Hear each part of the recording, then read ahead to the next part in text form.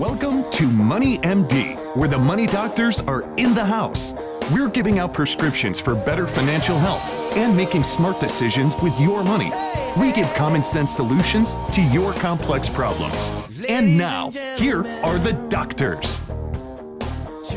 Well, Zach, we now have a national champion. That's right. Right? Georgia Bulldogs. 41 years. Yeah, finally. It's been a couple years. Yes. They great game. Alabama looked like they were going to win just through the first couple of quarters, and Stetson Bennett, what a phenomenal story. Walk-on quarterback. Yeah, that was really interesting to follow when they were sharing about that. I really didn't know that. So we have a couple of Georgia fans in the office, and they're really excited to have the win. So yeah, and it's funny, being relatively new to the area, just being here for about 2 years. Come down here, we got a Braves win. Yeah, we got a Georgia win. Yep. I feel like I'm causing all these victories. Yeah, it's just because of you. Yes. Yeah. Well, so now the Falcons need to win. So okay. that's going to be all right. That's going to be a big challenge. It's a little late for that this year. It is. So next year. Well, we got to spread them out a little bit, right? Yeah, you got to have it all in 1 year. That's right. So 2023 is the Falcons. Yes. That's where we're going. All right. I like it. Can mark that. And the Gamecocks. Well, maybe not. 2024. Okay. All right. Very good. Very good. Well, we have a great show lined up today. We have a really couple of good articles here, and one of them is talking about retirees having a big problem. And Zach, it's not what you think. It's really interesting. We have a lot of folks that have been in retirement for a while and also are just retiring within the last couple of years. And there's some issues that we talk with retirees on, and it's not what you think. So stick around and make sure you listen into that. It's a great discussion. And then we're going to switch gears a little bit, and you have a fantastic topic as well. Yeah, we're going to talk about some tax benefits for families caring for those with special needs. And I think, you have this situation where families are having diagnoses of things like autism, Asperger's is becoming more prevalent. Right. And so what do we do in situations both to care for families with special needs if we have children ourselves, but also how can we help our friends or people we know, just help them plan better? Because as we'll see in the article, the costs are much greater than just typical developed children. No doubt, and there are some good tax benefits and some accounts as well. And I will say, just Zach, you've been here, I guess, almost a year now. Yep, year February 1st. So okay, really almost a year. All right, 2 weeks. Yeah, that's awesome. So you are experiencing this with your family. So this is very near and dear to your heart, and you are living in this world. Yeah, absolutely. So. For those that don't know, we had twins in January of 2020, which is crazy. Yeah. Before all this blew up with the pandemic, and one of our twins, our little girl, she was born with Down syndrome. Yeah. So we just very quickly had to learn this world, and it can be very foreign and scary because I feel like when you're not in it, you don't know anything about it. Right. And then when you get in it, you have to learn all this. And so I found this article interesting for me, but also to help those who might have friends who have children with special needs or family members that they can be advocates for their situation as well.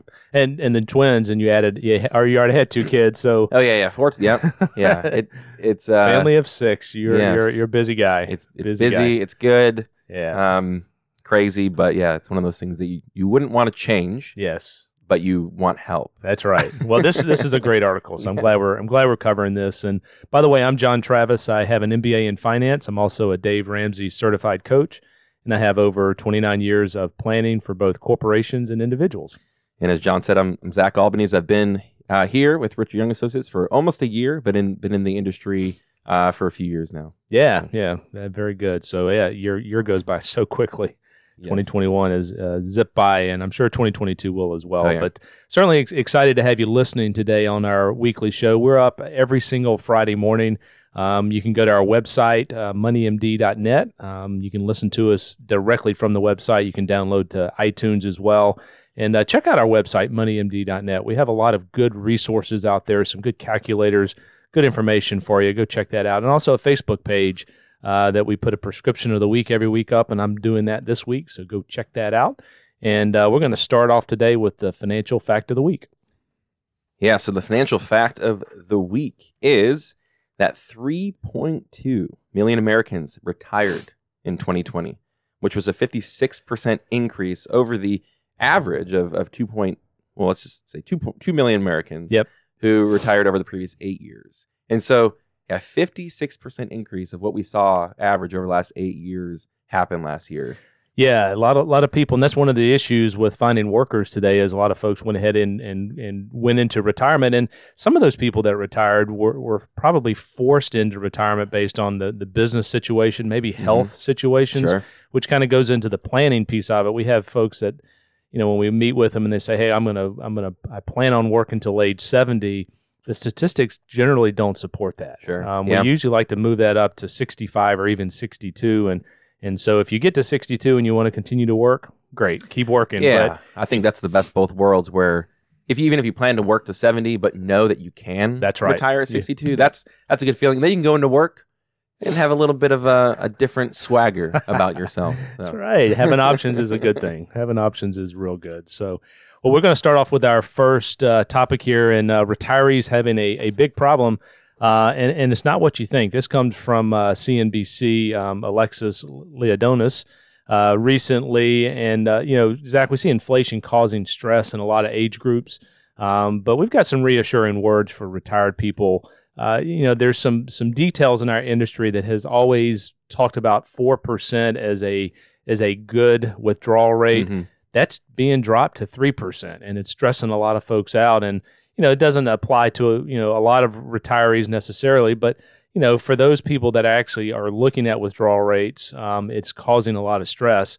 But we do see a bigger problem, and I see this when I meet with folks is a lot of our clients are not spending enough of their money. I mean, they're fearful, they're paralyzed that they're going to deplete their savings, and so they scrimp. So some clients we do have to pull back.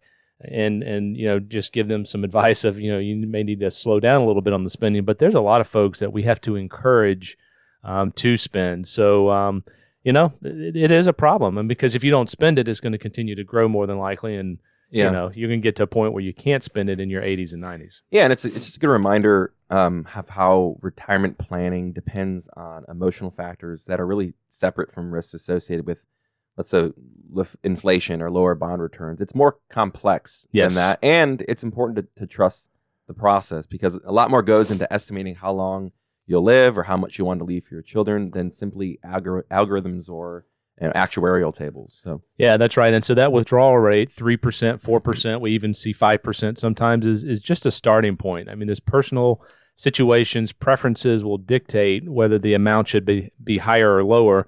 And, also remember that most models detailing a safe amount to spend in retirement, they assume the same fixed amount of portfolio withdrawals every year. And not everyone does that. So, it's also useful to consider the percentage of assets that are guaranteed. So Social Security is a fixed guaranteed income every year. Some people have pensions as well. So there was a study that was recently done that showed that guaranteed income had the biggest impact on optimal withdrawal rates compared to other variables such as portfolio return. So, one of the things that we do see is from a planning standpoint, if you can have an idea of how much you can pull out, it gives you the authority and it takes away the stress when you do spend. Right. And so we build in a lot of factors. We go out to age 95, we build inflation in.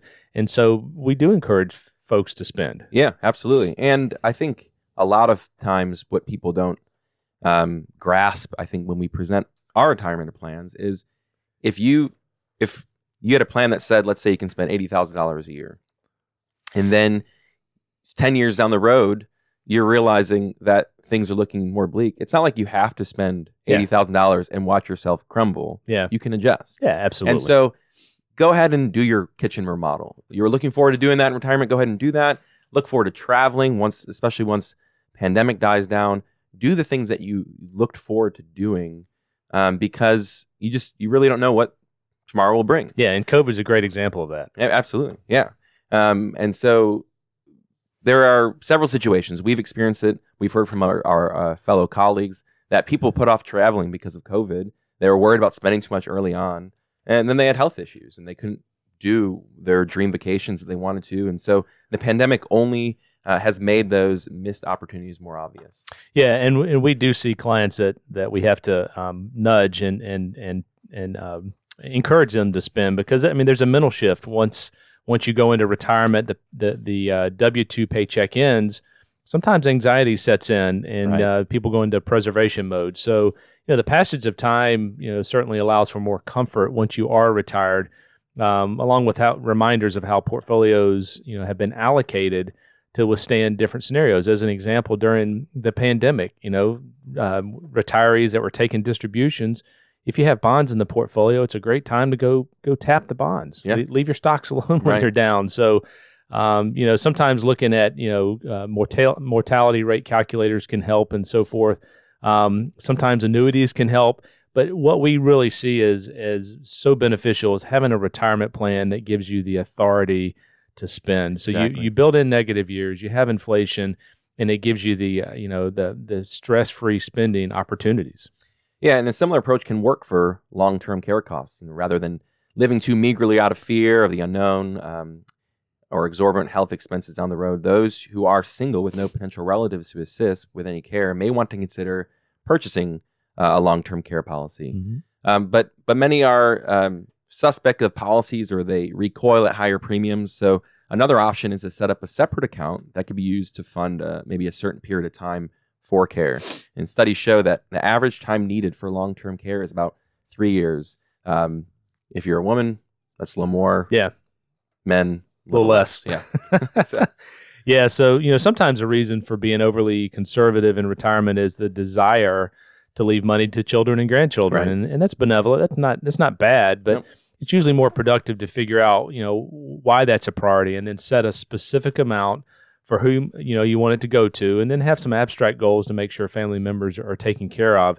But you got to take care of yourself first. And again, so the problem we see is, it's not really a problem, but, people need to feel comfortable in spending some if they want to. I mean, we do see folks that are very conservative, and the money just continues to grow year after year, decade after decade, based on the history that we've seen in the markets.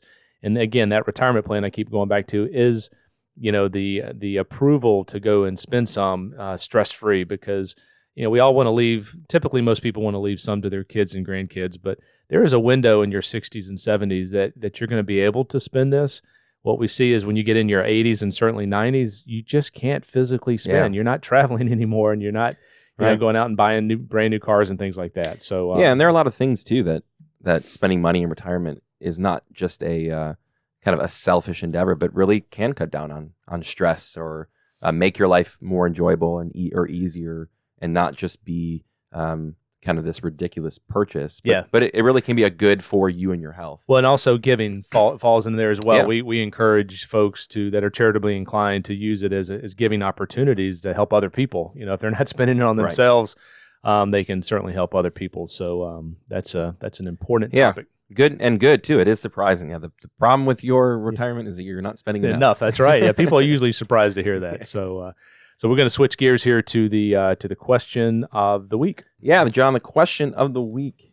We've been getting this for the last couple of weeks now. Is the stock market has started off poorly this year? What is going on? What is going on? Well, everybody likes up markets, right? They do. They're fun. The last 3 years, certainly been some volatility in there, but last 3 years have been fantastic. And, really good, yeah. The data, the history shows that 25% of the years are negative in the market. Mm-hmm. And no one can predict when. We're not saying this year is going to be negative, but certainly has started off difficult. Yeah, and I remember conversations last year, this time, uncertainty with things like the election and a new leadership. They didn't know. No one knew. No one predicted it would be a year that was, had the growth that we had last year. So I think you just don't know, and I think having a diversified portfolio, having good retirement planning, that's how you combat some of these volatile seasons. Yeah, I mean, when the market goes down and you're putting money in, you're buying more shares. Yeah, right. That's a great wealth building activity. And if you're pulling money out, then you need to have some bonds to tap and so forth. But the reason that we read is in the journals that the market's gone down in the first couple of weeks is interest rates have risen a little bit. There's some concern about inflation. So there's always something in front of the market that's concerning it, whether it's local economic issues, maybe it's foreign policy, things like that. So just turn off the news. Don't listen to the naysayers out there. It's part of investing in the market. That's right. Yep. All right. So we're going to switch gears here, and we're going to look at 10 tax benefits for families that are caring for those with special needs. And as we talked about initially, you're in this world now, and that's right. So I know it's challenging. We've had conversations about it, but once you're in there, you're becoming an expert in this area, and so I appreciate you sharing that. Yeah. On the podcast and sharing your situation and going into this. This is a great article. Yeah, it's no surprise that raising a child of any kind, of any type, can put strain on a family. But as we mentioned earlier, it really does bring more strain to families raising children with special needs. According to the Centers for Disease Control, 17% of U.S. children have some type of development disability, with 1 in 54 diagnosed with an autism spectrum disorder. So in a study actually funded by Autism Speaks, researchers estimated that an average lifetime cost for a person diagnosed with autism to be about $1.4 million.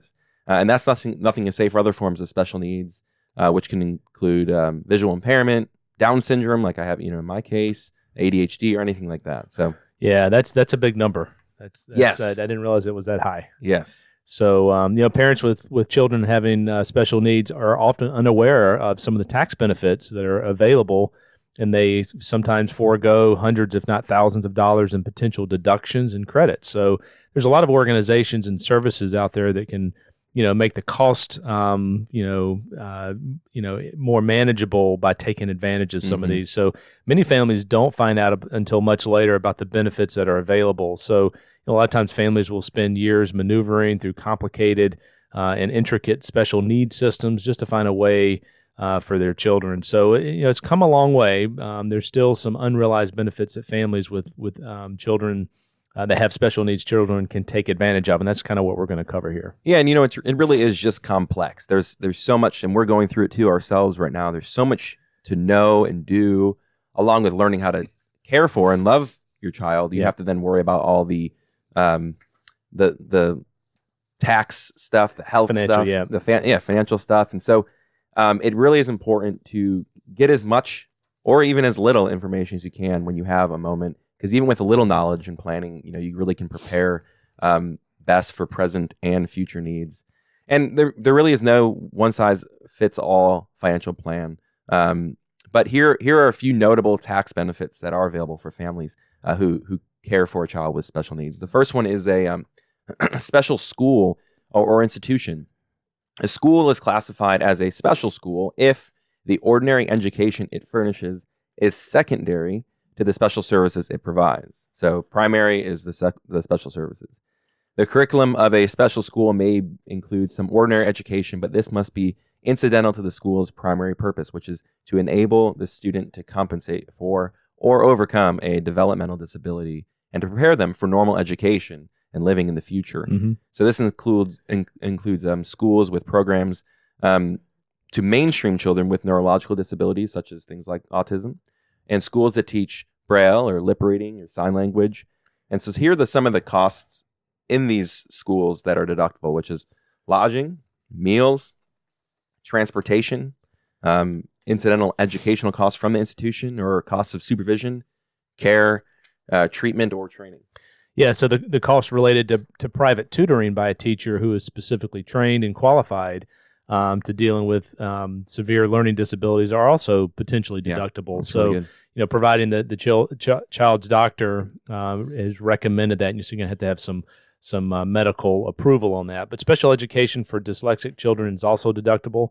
Dyslexia is a medical condition that can hamper a child's ability to learn. So if it's diagnosed, the cost of special education can also be deductible. So another one interesting thing here is, and I don't know if you're going to take advantage of this or not, but medical conferences and seminars. You go into places of information and resources, and right. I mean, that's really powerful and probably very helpful. But the travel and registration costs for medical conferences and seminars are also deductible. Yeah, that was very interesting to find. Yeah, as long as your child's doctor writes a letter explaining how the conferences could aid you and your child with special needs, the cost may be deductible. and considered a medical expense. So, if you're traveling for medical reason, lodging cost, but not meals, are up to $50 per day are deductible for the individual taxpayer, and one additional person if overstaying overnight. Yeah, what I think these, like, knowing the tax laws does too is it kind of gets you more curious to say, hey, maybe there are medical conferences in the area that I could learn and receive some sort of deduction. So I think even knowing these is not just taking advantage of what you're currently doing, but also being creative with what you can do for the sake of your child or a loved one. So the next thing that's tax deductible is certain kinds of therapy.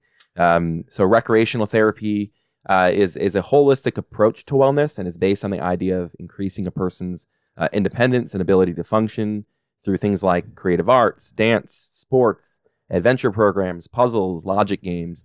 Therapy visits can be included as a medical expense if they are primarily to alleviate or prevent a physical or mental disability or illness. So some examples could be prescribed vitamin therapy, hyperbaric oxygen therapy, individual or group art, dance, music, play therapies, or even some summer camps that have that as their focus. Could be therapies that do benefit from a tax deduction. Yeah, and it sounds like you need to have your doctor on board. Yeah, and a lot of these it's going to take prescriptions or the doctor recommending it to be tax deductible. So another is tax deduction is a credit for special needs adoption expenses. In 2022, the adoption credit is about $15,000. Typically, expenses need to exceed the credit to get the whole amount, but the adoption credit is available regardless of adoption expenses if adopting a child with special needs. So an eligible child is anyone under the age of 18 or is physically or mentally incapable of self-care. They have to be a U.S. citizen or resident requiring adoption assistance as determined by state authorities. So traditionally, qualifying adoption expenses include legal fees, court costs, and other related adoption costs. And for a special needs adoption, the credit is claimed in the year the adoption becomes finalized, regardless of the actual expenses paid or incurred that year. So, there's some good things out there. It is complicated. It certainly would recommend, working with a tax provider as well. Yeah, absolutely. Yeah, and as the number of children diagnosed with autism, Asperger's, Down syndrome, or any of these neurological disorders continues to skyrocket, it really causes disruption in the lives of those who are concerned. And like I was saying before, any amount of information is just helpful because the cost providing care for special needs is just going to go up. So it's important if you have a child or if you have a friend or a family member who has a child to know that there are special tax benefits that you can take advantage of. And also, we're not going to get into it here, but I'd like to on future shows talk about things like special needs trusts and ABLE accounts. These are ways to set up a child with special needs, with accounts that will provide them, whether it's certain funds or certain benefits in the future to take advantage of things like school or just not be hindered by government help because they may have X amount of dollars in their account. So. Yeah, and if you know of someone out there or you're dealing with this yourself, reach out to us. I mean, we're certainly willing to sit down with you and explore some of these. I think having a good CPA involved, they're going to have to understand the opportunities. Having a doctor, tied into the process as well. So, thanks, Zach. That was a great article, great discussion, and we're going to switch gears here to the prescription of the week. This is something that we're at Richard Young Associates very passionate about, and it's financial literacy. And Utah happens to have the top financial requirement of its high school students. They actually make them take a half-year course dedicated to personal finance, and there's only 6 states that require that. Now, what I found as we have gone, as I've done research in this area, financial literacy is described differently by different people. Sometimes it's an economics class will be considered a financial literacy. But so we are big believers in financial literacy. We are actually sponsoring Dave Ramsey's curriculum in 5 high schools around the CSRA, and it's interesting that there's only 5 because there's a lot of high schools, and we've offered it to every single high school in the CSRA. And so the facts are 78% of people live paycheck to paycheck. So a lot of parents are not able to teach their kids about money, right? So they don't know it. They don't know it. That's right. And about 40% of Americans only 40% can cover $1,000 emergency. So wow. I feel like in our schools we are lacking in the education of finances, and so we are spending a lot of time and money as well as an organization to put this curriculum out there. So if your child is in high school in the CSRA, check to see if they have Dave Ramsey's financial curriculum. It's called Foundations in Personal Finance. If that is not in your school, contact us and we will work with your administrators to get it in there. 100% of high schoolers are going to have to deal with money. Oh, yeah. And we're not teaching them. Yeah, I mean, and for anybody we've sat down with that is younger and has this financial literacy, their future just looks so great. Yeah. Because even if they have a lot of debt, even if they have some financial issues now, we can put plans in place that, they have 40, maybe 50 years to change, as opposed to maybe only having 10 or 15 years. It's much harder. People who learn financial literacy early on are interested in this stuff. You really, your future is looking very good. Yep. And every single person that comes in our office, we hear them say they wish they would have had this when they were younger. Yeah, right. Every single person. Mm-hmm. And so, we're very passionate about financial literacy. Again, if you have an opportunity to sign your child up for Dave Ramsey's curriculum, do it. And if it's not in your school, let us know, and we'll work with you and your administrators to put it in there, because I think it's something that it needs to be taught in our high schools. That's right. So that's it. We hope you have a good week. Hope you've enjoyed this week's edition of Money MD. So tune in next week to hear more prescriptions for your financial health. Check out our website, moneymd.net. Send us your questions, and you can give us a call here at Richard Young Associates at 706-739-0725. Thanks so much for listening, and have a great rest of the week. Thank you. This program contains general information only and should not be taken as specific investment, tax, or legal advice. This broadcast is not a solicitation for the purchase or sale of any security. SmartVestor Pro is not connected to investment returns. Further information is available by contacting Richard Young Associates, a registered investment advisor.